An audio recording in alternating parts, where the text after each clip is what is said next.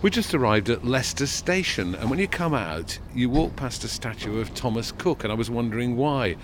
So I looked him up, and I found out that in the 1800s, he chartered a train to take 500 passengers from Leicester to Loughborough and back again for a shilling, which was apparently the first train excursion, which means that Leicester is known as the birthplace of popular tourism.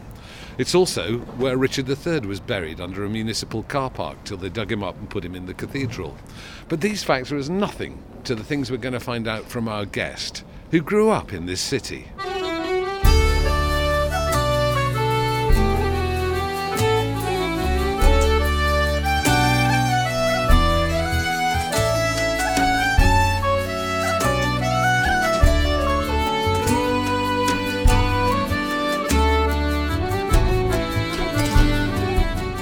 Grace Petrie once went on stage at the Cambridge Folk Festival and introduced herself as a socialist, feminist, lesbian protest singer to roars of applause. And her songs do deal with some of the issues of contemporary society, but they can also be very tender, very heartfelt, and reveal her emotions. And we're so looking forward on this crisp, cold, sunny January day to walking with her in her home city.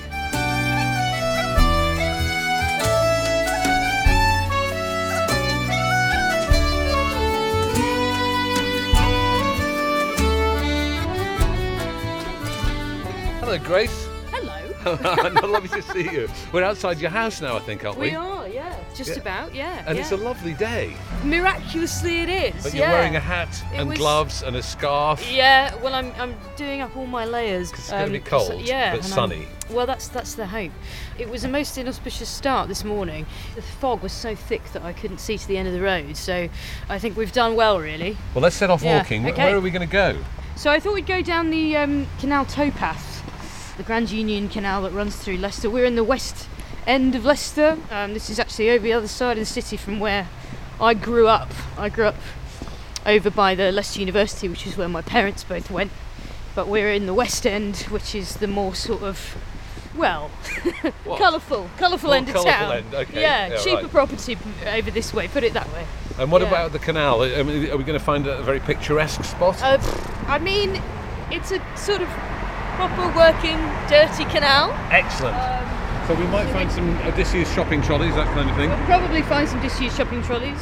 You may well see some narrowboats. People on boats coming up and down the canal. And is it a walk that you do often? Yes. You're going to get a complicated story of dog custody now. I've sort of been sharing the custody of a Jack Russell with my sister for about Frank. 5 years. This is Frank, yeah. Frank, who became quite famous on social media. He became very famous on social media, and as such, I've had to give him back to my sister because my ego couldn't take how much people always wanted to see Frank more than they wanted to see me. What a lot of people don't know about Frank is that I was sort of only temporarily looking after him. And then the pandemic hit and I couldn't go anywhere. Obviously I couldn't tour anywhere, so he just sort of stayed with me for a couple of years. And now, fingers crossed, I'm kind of starting up touring again as frequently as I was. And he's an old chap, Frank. He's about 13 years old, so he's sort of in his winter years, and so he's kind of retired back to my sister's house now. So I'm afraid he's not with us today. Are you missing him? I am missing him. My sister lives in Leicester, so I'm glad that I get to see him quite a lot. But this is the walk that I have done many hundreds of times in the company of Frank. Well, I'm glad to be following in the footsteps of Frank. Yeah, be better behaved than Frank ever was. So Grace, tell us about growing up in Leicester. What sort of a childhood did you have here? A very happy one. So I'm the youngest of 4 children, which is how you end up with a spoilt narcissist performer as a kid, I think. What, you're sort of waving your arms about in the background, saying, hello, pay attention to me. Yeah, basically. Well, also I'm obviously still am very small. I was incredibly small as a kid. My siblings are all normal sized, so I was sort of working doubly hard to get all the attention from these 3 gigantic creatures as I saw them.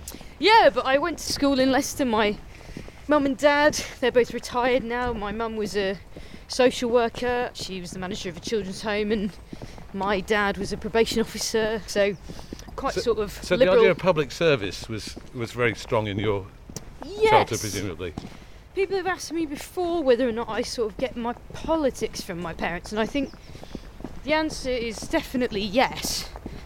But I would say that we weren't sort of explicitly indoctrinated as children, you know. I mean, I think the ideals that my folks brought us up with are things I would now, I suppose, recognise as socialism, but it was just more sort of, you know, treat people decently and no one left behind, and, you know, never treat anybody differently because of race or religion or sexuality or gender.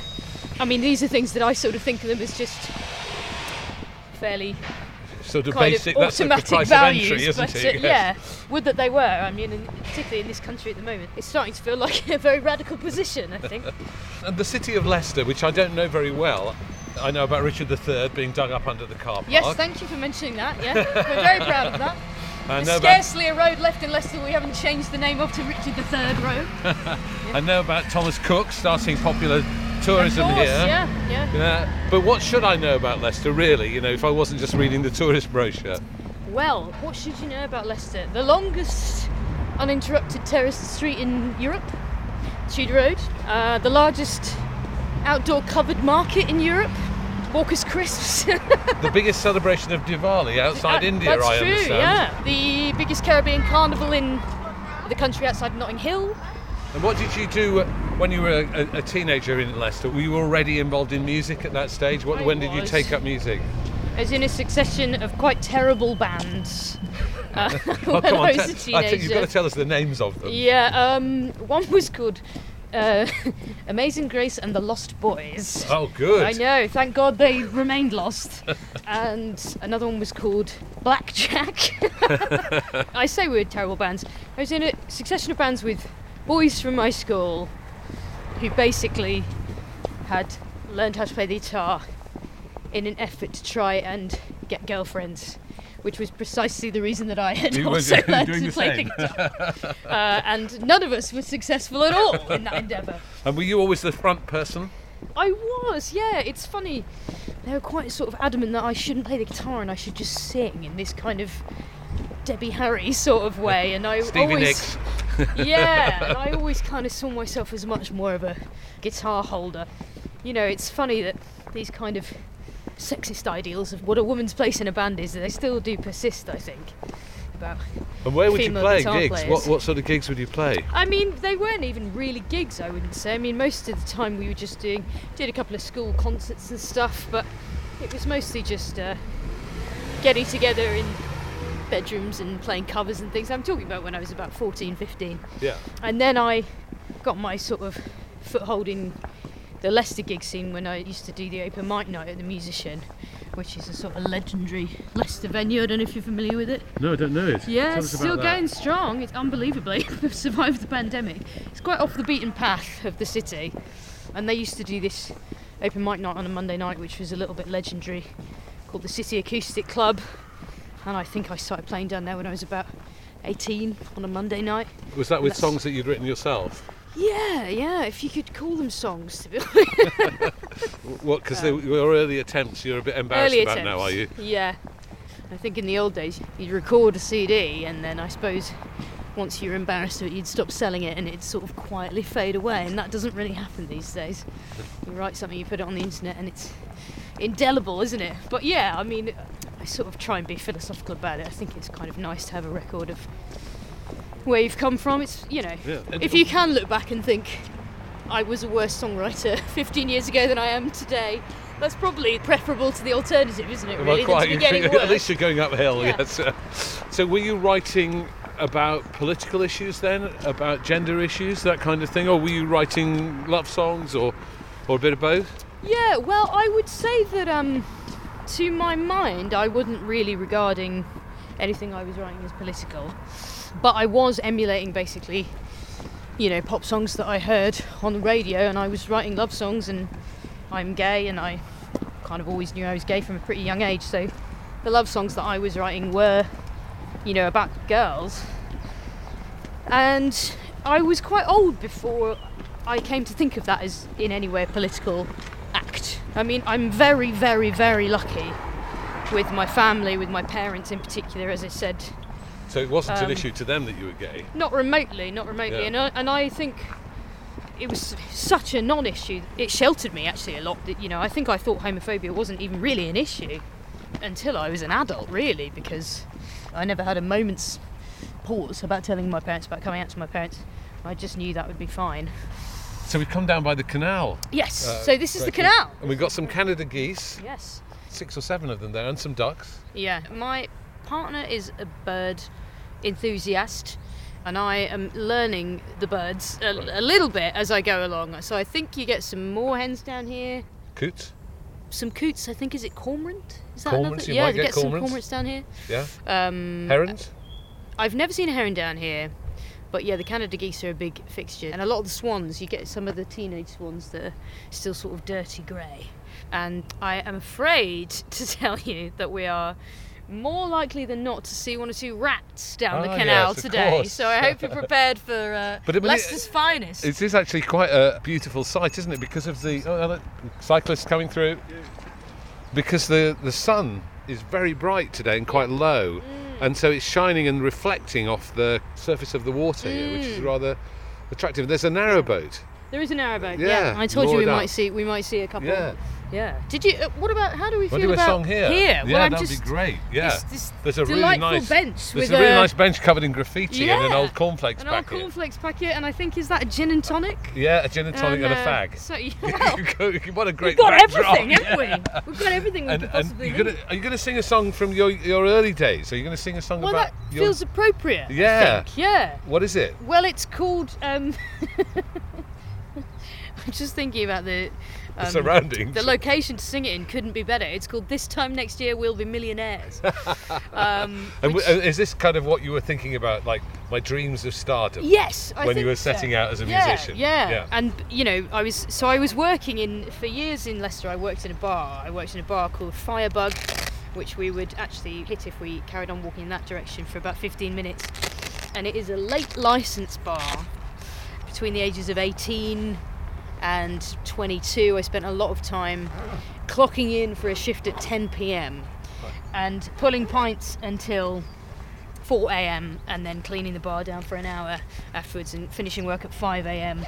And I don't mind telling you, I'm still on very good terms with the proprietors of that bar, but I don't mind telling you that it was a minimum wage bar job, doing the graveyard shift, and I was kind of seeing gigs as the road out of that life. And you were looking at pop stars and thinking, I could do with a bit of that action. Basically, yeah, that was the thinking behind it. So, and as we stand here now on the canal towpath, some years later, how would it feel to sing this?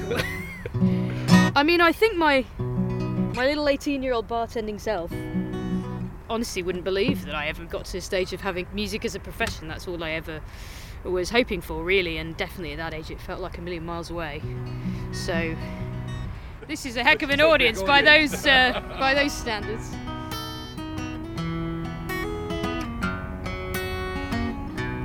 Every day the goalposts move. Every day something new to prove. I'm not Lily Allen, I'm not Kate Nash, Billy Bragg or Johnny Cash, but I'm true, and this one's for you. So stick with me, honey, I'll see you right. One day we'll have so much money, we'll drink champagne every night. I'm not Katie Tunstall, I'm not Katie Lang. This ain't the best song anyone's ever sang, but it's true. And honey, it's for you. And this one's for you, this one's for you. For every show you've ever been to, and when we're having a ball, I promise it'll be worth it all. And all those nights I'm pulling pints, trying to justify this crazy life. Well, one day, not too far away, we'll look back and say it worked out okay anyway.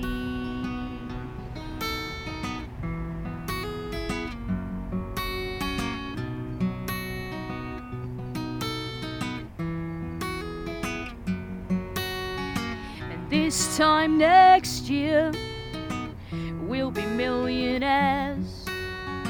Won't still be sitting here playing to empty chairs and heating okay, and all those magazines be saying they love your hairstyle but they hate my jeans. If they do, at least I'll be true.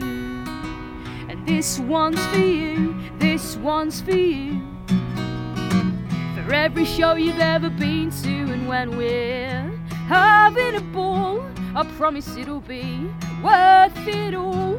And all those nights I'm pulling pints, trying to justify this crazy life. Well, one day, not too far away, we'll look back and say it worked out okay. Yeah, one day, not too far away, we'll look back and say it worked out okay anyway. That's fantastic, complete with ducks quacking. Absolutely. That was absolutely brilliant, thank you. It's very funny to be singing it on this bench. and to be singing it, it is interesting about the way when you've written a song at a particular point in your life and then you come back to it years later, does it take on a different feeling to you? Yeah, I think so. I mean, it sort of sounds twee now, that song, you know what I mean? Because it sounds sort of like, oh, well, It's quite optimistic, isn't it? It's very optimistic, but I think that my partner's a writer, and we talk a lot about the sort of mythologizing of the arts and the mythologizing of the touring life and how unhealthy that actually is, because I think it's bad for everybody's mental health. It's bad for the people who are kind of feeling like they're missing out on this amazing star-studded life, and it's bad for the people who are sort of living this life, which more often than not is much more about checking into a Travelodge at 2 a.m. on your own on the motorway services and sort of feeling very alienated from the rest of the people in your life. It's such a naive take on everything, isn't it? That little kind of 18-year-old me writing this song thinking, oh, one day if I ever make it and I get to be a musician, I'll just be the happiest person in the world and I'll, drink champagne every night. And so it's funny to sort of look back on it as a grizzled and grey-haired 34-year-old. So when you were writing love songs about girls, did you worry about the audience? No, I think, as I say, my parents just really instilled in me this sort of lack of anxiety about it, really, and it wasn't until I was in my sort of early 20s and I was doing gigs quite regularly when somebody, I think, first said to me, it's so brave the way you just sort of sing about being gay like that, and it just hadn't occurred to me at all that it could ever be interpreted as such, because, as I say, I was so strongly brought up to feel like there was no bravery involved in being who I am and that there never should need to be. So I wasn't ever worried about it, and I think it's funny because I've obviously gone on in my later sort of phases of songwriting to become a bit of a protest singer and write about politics in much more of an explicit and sort of deliberate way. I think representation and visibility is a very important political act. Rightly or wrongly, I do feel some sort of sense of responsibility to sort of be as visible as I can be, because I think, when I was a kid, I know that it would have been very useful to me to sort of see more queer kind of icons in music, and definitely in terms of being a butch woman and seeing so few butch women in the media, I think that's something that I now do regard as like quite political with a capital P. And some of your songs must have been received by other lesbian and gay people as being a statement that they were really proud to see. Yeah, I think so. I've had a lot of communications to that effect, particularly since I brought out the album Queer as Folk in 2018. There's a song in it called Black Tie, which is a sort of letter of kind of self-acceptance and a letter to my sort of teenage self saying there's nothing wrong with the way that you are, and being butch is fine and being gay is fine. And I've had a lot of lesbian teenagers get in touch with me about that, which is an immensely rewarding thing to feel. And when you're playing it and people are bashing out the chorus with you, that must be a great feeling. It's amazing. It really is amazing. Yeah, it's. I mean, I've played it maybe more than any other song actually, and I still. Some songs you play them a million times, and obviously you can't help going a little bit autopilot throughout them. And that one, I never it never doesn't make me feel a bit choked up, you know. So. Yeah. What about politics, though? You've talked about. What about it? Eh? No, but you talked about who'd sing about politics? Making statements about sexuality and so on. But more generally, your socialist views. How did they develop, and what do you think was the root of their development? Yeah, well, I mean, so I am 34 and a half. And we're just going under a bridge, which is why it's gone all echoey. Yes. I'm 34, and then the long shadow of echo. Whoa, 34. Aging through the reverberations of time. So I was in my very early 20s in the 2010 general election, which obviously lumbered us with a coalition government between the Lib Dems and the Conservatives. And, you know, I was working at the time, I was living in Sheffield, working at the Students' Union bar, when it's sort of impossible to imagine now, but the country was swept up by something called Cleggmania. Do you remember this? What, you mean the scene in the Rose Garden? Oh, yeah. Before the parties in the garden, there was Nick Clegg and David Cameron. Nick Clegg and David Cameron in the Rose Garden, having a bromance. But before the election, I mean, there was this sort of... I agree with Nick. I agree with Nick. This cause célèbre for a while was Nick Clegg's Liberal Democrats, who at the time were famously pledging to repeal tuition fees if they were elected. And he was a Sheffield MP as well. He was a Sheffield Hallam MP, yeah. And he made that pledge about tuition fees on the steps of Sheffield City Hall to a crowd of an enormous amount of Sheffield University students, and he picked up an awful lot of students' votes.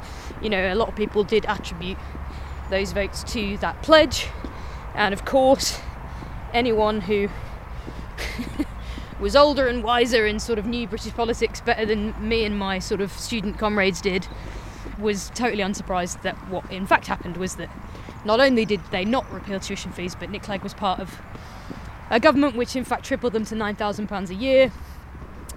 And, you know, I was very young and I was very naive and I was very green, but I remember very clearly this sense that this system is meaningless if they can just lie. You know, if they can just lie before the election, if they can just say anything to make you vote for them, and then there's absolutely no mechanism to hold anyone to account for those promises, then surely the idea of this democracy is absolute nonsense. And I remember talking to a lot of student friends about it, and I remember talking to a lot of my parents' friends and my parents and older generations about it, and this sense that was very pervasive was, well, yeah, he maybe lied about that, but it was really your fault for believing him. And I remember it being such a light bulb moment for me. So that was, I suppose, my entry into writing about politics. I wrote a song called The Emily Davison Blues, and my friend Tim and I, who I was living with at the time in Sheffield, we went and sat outside Nick Clegg's constituency office in Sheffield Hallam, and I sang the song outside the door, and we made a video for it and put it online and uploaded it to YouTube. And I think by the next morning it had been viewed a couple of thousand times or something, which was, you know, I didn't have any profile or audience or anything at that time, so that was quite an impact. And in the early days of the coalition government, it was an incredibly politically fertile time. You know, that generation of student activists in the wake of the tuition fee broken promise, there was all manner of massive response to that. You know, huge demonstrations. There was an NUS demo in 2011 where 50,000 students marched on London. It was overwhelmingly well organised and peaceful, and this was around about the same time that Occupy Wall Street was happening and Occupy St Paul's was happening. And, you know, it just really felt like change is going to happen. Yeah, and my generation is going to be the generation that changes the world, right. You know. And then I sort of found out that my generation wasn't the first generation to think that.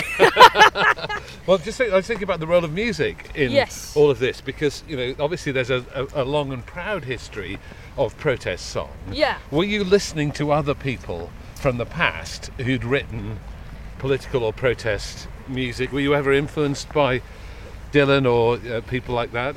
Yeah, I would have to say not really, actually. I mean, I loved Bob Dylan, but I kind of loved the love songs and the poetry a little bit more than the more famous protest songs. But I think it's something that I did sort of get into, you know, in reverse. I mean, it's... You got into it because you had something to protest about. Yeah. And you needed to say it. I mean, I didn't know what a protest singer was. Somebody said to me, "Oh, you're a protest singer," and that wasn't a term that I'd ever heard before. And then in my sort of late 20s when I kind of got more into the folk scene and I was writing more folk-inspired music, and I met people like Leon Rosselson and Roy Bailey and Peggy Seeger, and I was invited to be a part of something called the Anti-Capitalist Roadshow, which was a sort of collective of 10 or 11 artists. Sandra Kerr. An amazing thing to be going on the road. I mean, we've had Peggy Seeger on this podcast. I mean, and I was pretty awe-inspired, sitting talking to her in her living room. It must have been amazing to go and perform with those greats. And Sandra Kerr and Frankie Armstrong and Rob Johnson. I mean, it was all, it's like every one of them on stage was like a absolute heavyweight titan of folk music, and then there was me, like the work experience kid on the end, And how did they treat you? I mean, gorgeously. Yeah, I love them all. I loved Roy very much.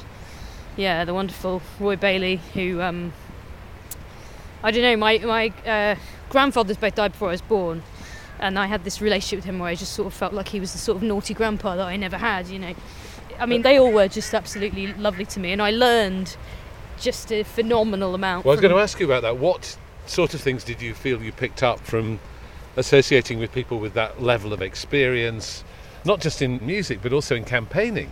Yeah, I mean, I think the songwriting, Leon in particular, Leon Rosselson, I think the ability that he has to distill a political issue to something that goes right to the heart of you, I think that's something that,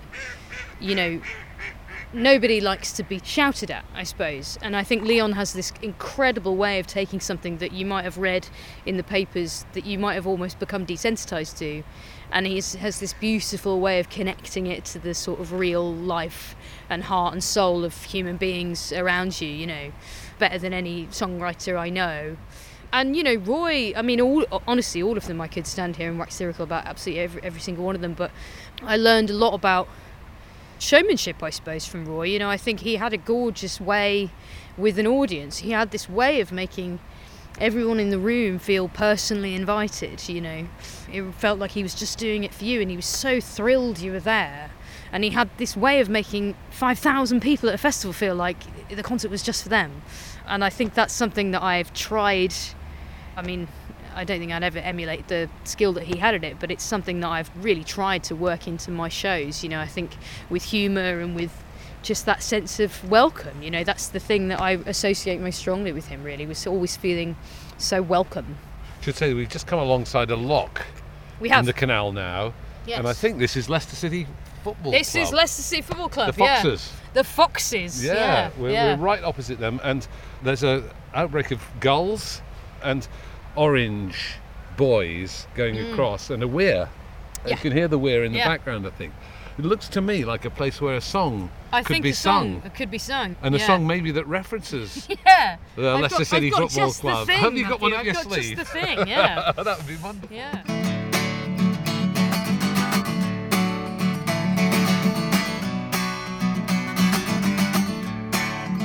I took the 101 out of Oregon, in the shadow of the redwoods down the Golden State. I took the coast all day to San Francisco Bay. Didn't stop until we hit the Golden Gate. Oh, I have lived life beyond my years, seen open roads with no end in sight, but my rambling heart won't be unchained from where its anchor lies. And when the foxes score, I hear the roar from my front door. And when the river soar bears me back to shore, then I'll run no more.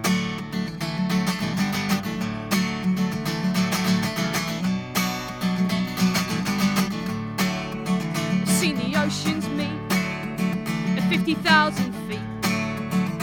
I've watched the black forest sheer beneath electric skies. I've seen the Rockies arise up into clear blue skies. The car foundation's just 3 miles from where I'm born. Oh, I have lived life beyond my years, seen open roads with no end in sight. My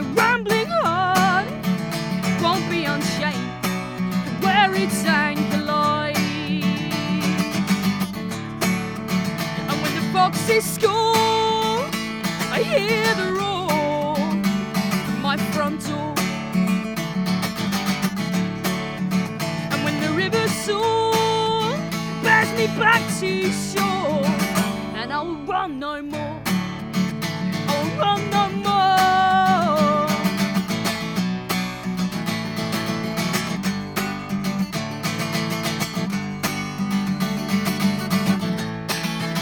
Oh, I have lived lives beyond my years, seen open roads with no end in sight, but this rambling heart, it won't be unchained from where it's anchored. And when the foxes score, I hear the roar from my front door. And when the river soar bears me back to shore, then I'll run no more, I'll run no more. And when the river soar bears me back to shore, and when the river soar washes me clean and pure, and when the river soar bears me back to shore, then I'll run no more.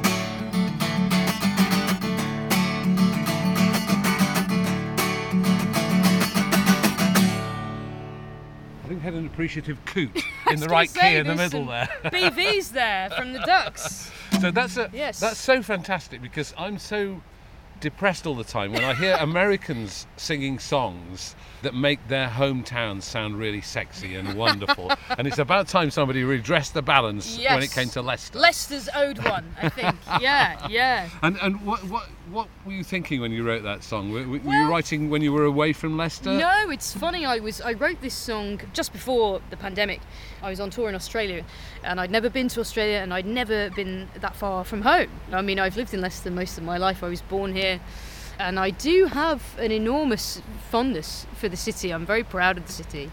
And I was walking along here, and you know that line from the chorus, when the foxes score, I hear the roar from my front door, is absolutely true, and there's nothing like it on a gorgeous match day. I'm not actually a football supporter, but there's nothing like the sound of the jubilant triumph of Leicester fans, you know, the way that it kind of rolls across the city.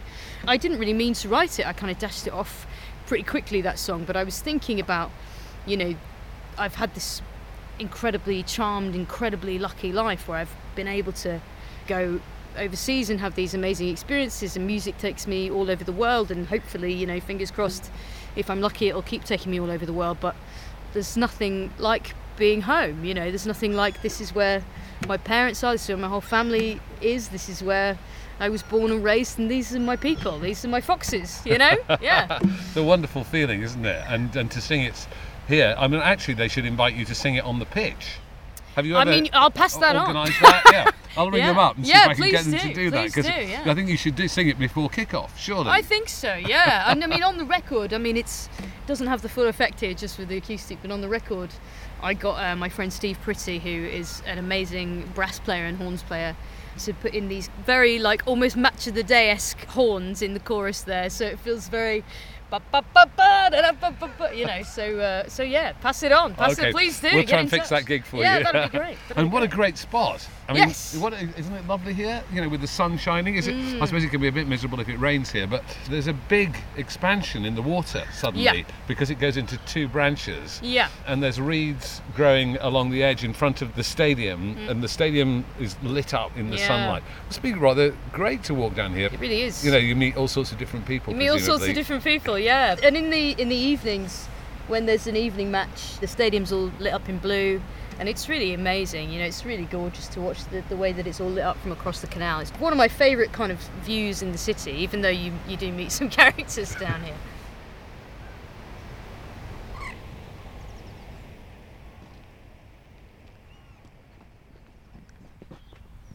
There's an old brick railway bridge here with the water reflecting onto the arch in a rather beautiful pattern, and some less beautiful patterns of graffiti all sprayed up the stanchions. Let's walk underneath it, because I think it might sound Some quite urban good. artefacts here, I think. Yeah, and you can see where the water's drained down under the archway here as well. Yeah. And you can hear the echo Yeah. of us coming through. And as you know, I've walked down here, like I said, most days, and it is ever changing, the graffiti. Are you always going to be a city person, do you think? Do you think cities are the way you would Perhaps most... not. Oh, Perhaps right. not. I don't think so. Well, I found in the pandemic myself quite sort of possessed by a desperate desire to be near the sea. It never bothered me about Leicester before, that it's obviously the most landlocked city in the country, but just being kept indoors for 2 years. Was that when has you made filmed me- that video of you standing in the sea singing? Yeah, so that's Where did you go to do that? That's at Haysborough in Norfolk. My partner lives in Norwich, and I'm moving to Norwich actually in the next little while. And we're going to rent for a little bit in Norwich, but the ultimate aim is to try and buy somewhere that's pretty much by the sea, on the sea. So yeah, that's my hope really. I find that it makes me just a lot saner really, just being by the sea. But not in it. I mean, just a bit, for those who haven't seen the video, you actually sang the song Yeah. up to your neck at Yes. times. Well, with it's the guitar. funny. It's funny took that you a mentioned guitar that. into the sea. I took a guitar into the sea. I had. You would not believe the number of inquiries I had about the health of that guitar after that video. But I'm going to let you in on an industry secret, a trade secret, is we chose that bit of the beach because it's normally immense waves and incredibly choppy waters, and of course the one day that you go there trying to film a song about stormy waters is the one day that it was like the most serene Like day. this canal. Yeah, absolutely. It was the stillest day. So what I had to do is it looks like I'm standing up and I'm actually kneeling in the very, very shallow tide, because the only way that we could get it to even seem like there was any waves. So what I'm doing is I'm sort of lapping in the pathetic shallow waters at Haysborough. Well, But was it it a looks kind of- like I survived a heck of a way. Right? Well, I wonder if it was a sort of therapeutic thing after the lockdown that you were yeah. able to go and do that and immerse yourself in it. Yeah. How was the guitar, by the way? Because was it an expensive guitar that you took and it got full of salt water? It was an inexpensive guitar, which the electrics in it had broken long before, and that's why it was the candidate for that video. But it was no worse than when it went in, put it that way. A little bit saltier, that's about it. Let's yeah. walk through here Cool. then. So we're going to plough through the mud Yes. to take a Yeah. turn. Oh, it's not as bad as it sometimes is down here. And where are we going now? Through this alleyway, muddy so alleyway? This is going to bring us out onto the Great Central Way, which is it's a path that sort of connects one side of the city to the other. The song that I played before is actually called the Great Central Way, named after this walk. So And yeah. Is this associated with the railway? Because the railway's a big deal in Leicester, isn't it? Yes, I think it is. I'm showing my ignorance now. I think it's something to do with it. That's the answer to that Okay, question. fair enough. Yeah. I'm glad we've got you as tour guide. I mean, if I was doing a pub walk around Leicester, I could give you a lot more information about what beers What the to history drink. of the different pubs? You've I worked mean- in most of them, presumably. I've worked in a few of them, yeah. If you're interested in where you can get served alcohol at any time of the day, then I can tell you that. Well, that's quite That's a- important. Yeah, I suppose so. Oh, there's some other great graffiti here on the wall. Beautiful colours. Yeah. Pinks and blues and oranges. And different people leaving their marks, obviously. Yeah. And it's quite secluded here, so presumably they don't get interrupted. I think that's it. Yeah, I think that's it. I don't Turning know if you away- noticed that there was some people preparing to fish in the canal there as well. Oh, really? You do get some fishermen down there, yeah. And we're turning away from the canal now, or are we just going to another branch of the canal? No, is we're it? turning away from the canal. It's just a cycle path basically Right. that leads from one end of the city to the other, but it'll loop us back round to where we got on the towpath, just near my gaff. Hello. So I'm just going to ask you, Grace, is there a branch of IKEA in Leicester? Why do you ask? That's my method in my madness. Ah, yeah, yeah. You have a song about it anyway. But, certainly but, do, But yes. is there an IKEA here? No, so my Right. closest IKEA is in Nottingham. Right, but you go there presumably from time to time. Presumably I do, yeah. So the song that I think you're teeing me up for, it's basically verbatim true, every word of it. Like I basically composed in IKEA.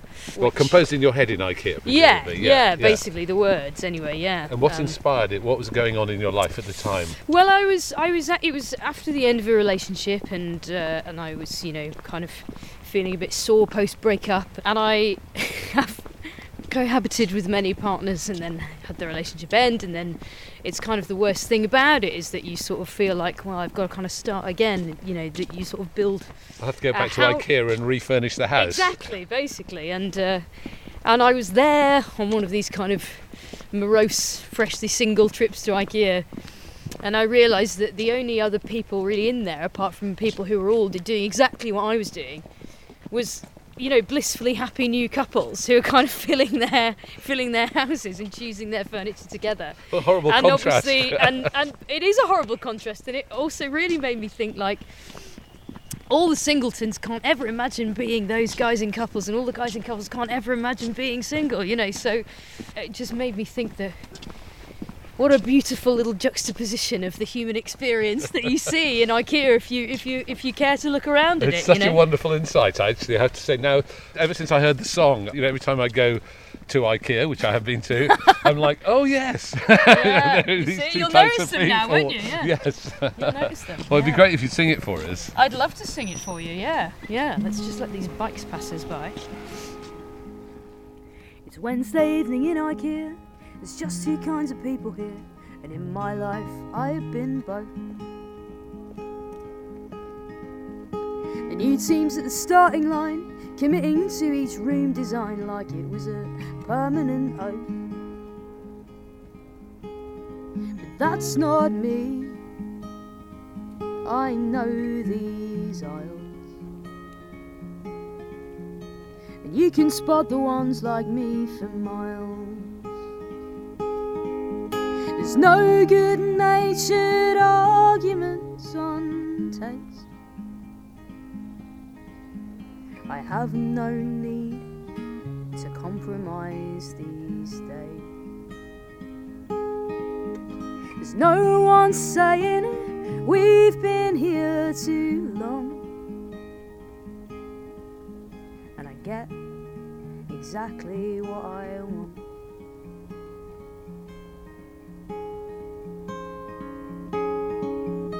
It's Wednesday evening in IKEA, and everywhere I look in here, and new teams trying to make themselves match.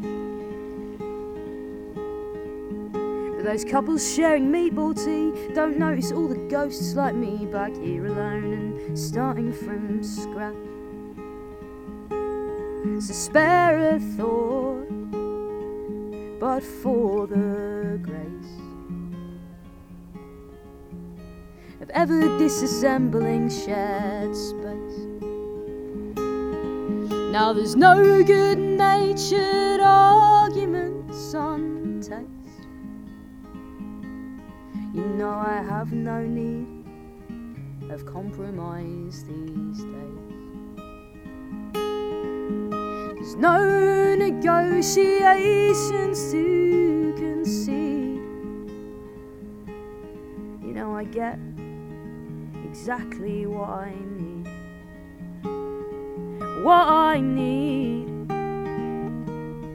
And to those optimistic lovers picking duvet covers, I wish them all the best from the bottom of my chest. And if they follow the instructions, there's no reason their constructions really shouldn't last. But then who am I to ask?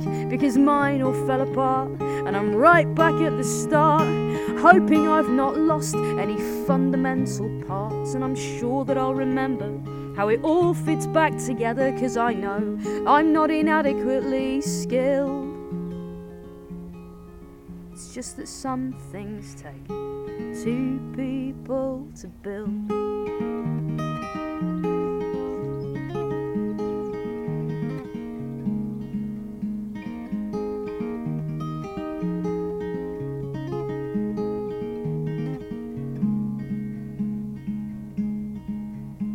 Wednesday evening in IKEA, there's just two kinds of people here, and in my life I have been both.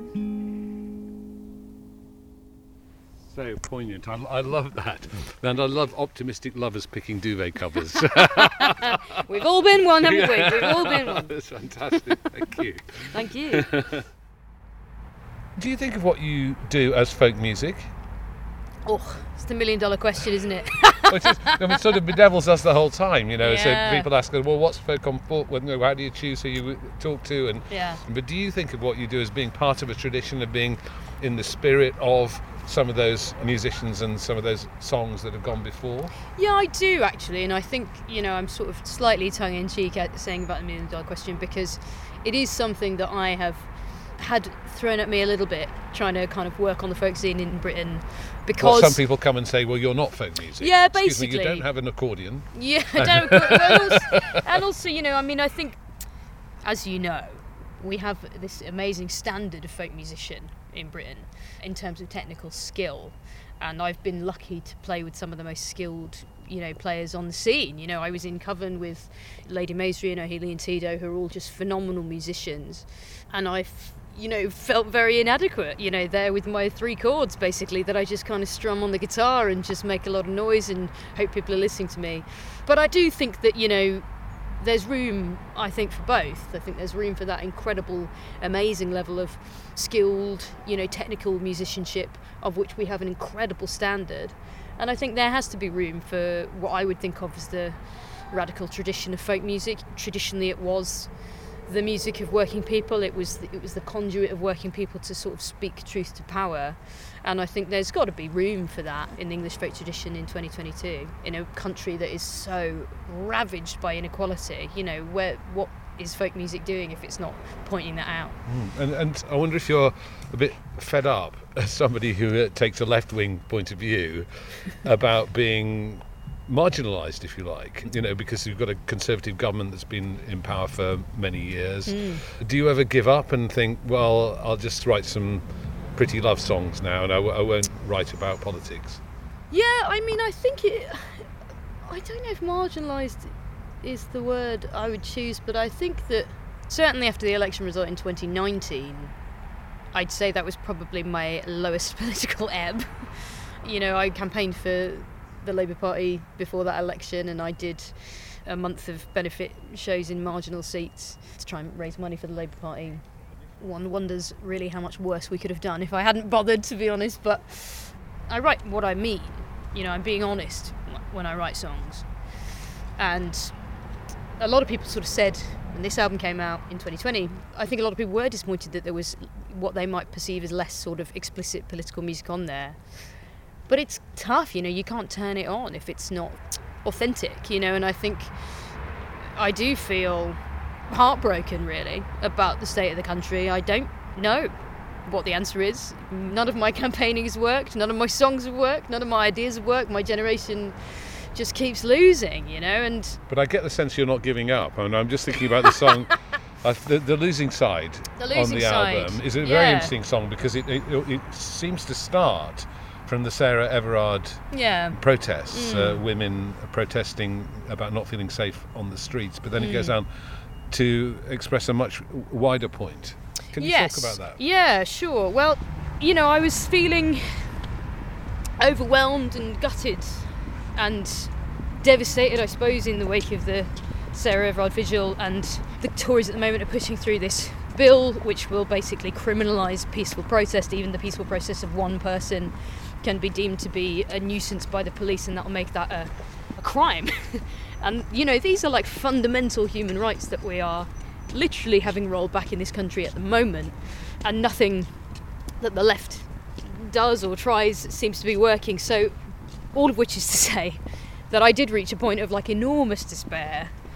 But I realised, you know, that as a woman and as a gay person, you know, I do have rights today that I only have because people came up before me and they fought for them, and in some cases they did die for them, you know. And I think, just to go back to where we kind of started this chat, I got into politics when I was basically not much more than a kid, and I had this massively naive idea that there was going to be this massive revolution, and, you know, maybe I would be able to be the musical... The Piper of the revolution. Maybe, yeah. Or at least the narrator of it, you know, like making some sort of record of it that might be looked back upon one day.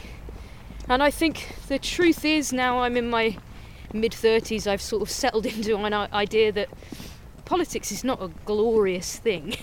You know, it's a lifelong struggle, you know, like Mark Thomas always says, they don't call it the struggle for nothing. And to realise these things that I believe in, that I'm fighting for, I may well not win in my lifetime. I may not live to see these ideas triumph. But that doesn't mean that you can give up.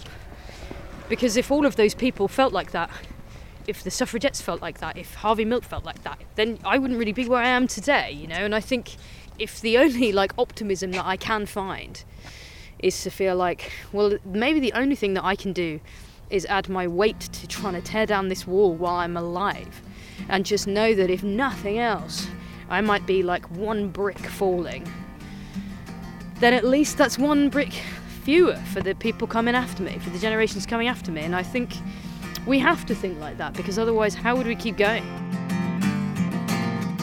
From Common Grief to Bristol up in flames, we came here begging justice, and instead we got the blame. For peace disturbed out on the streets tonight,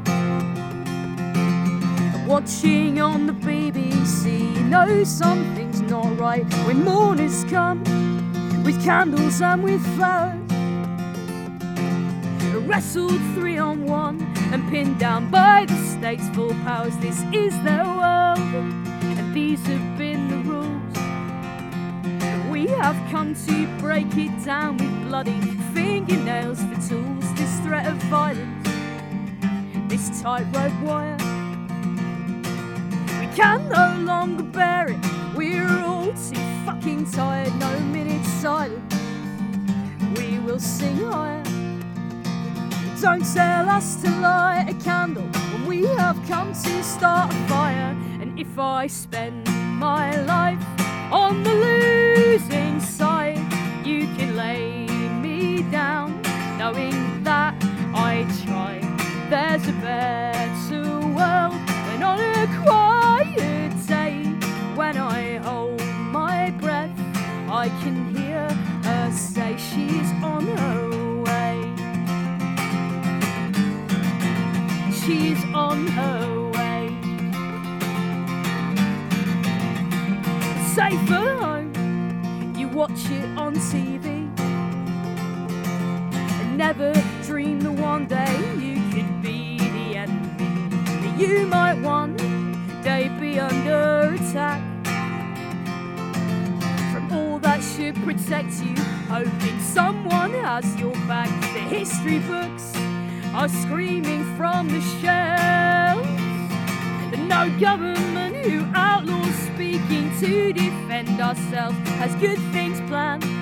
A storm ahead I see, and not one of us will bear it without solidarity. Oh, I see trouble all my days.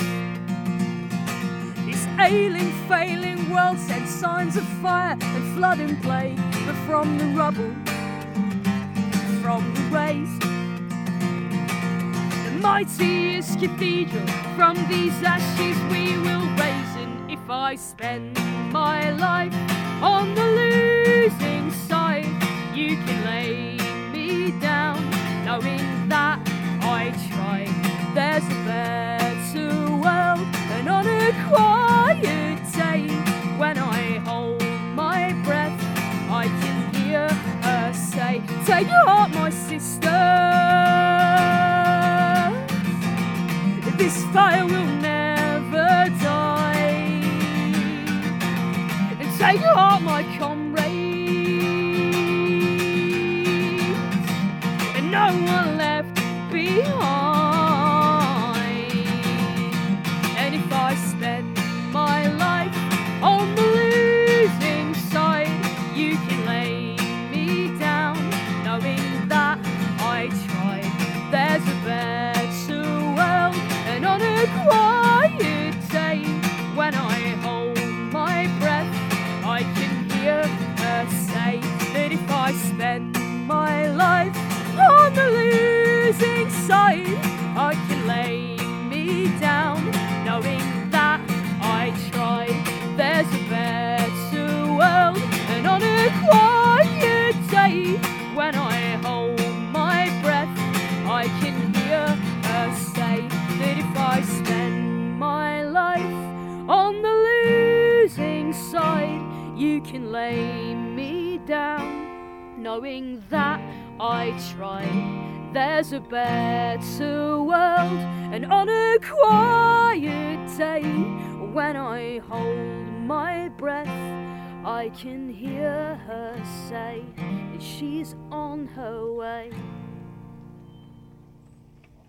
Such a powerful rallying cry. Thank you very much indeed, Grace. And thanks for taking us around Leicester and showing us the sights. Thank you. And singing the songs. I hope you've enjoyed it. Oh, it's been enjoyed amazing. Our ducks and our graffiti and our, you know. It's been brilliant. Thank you so much. Thank you. Thanks for having me. Cheers.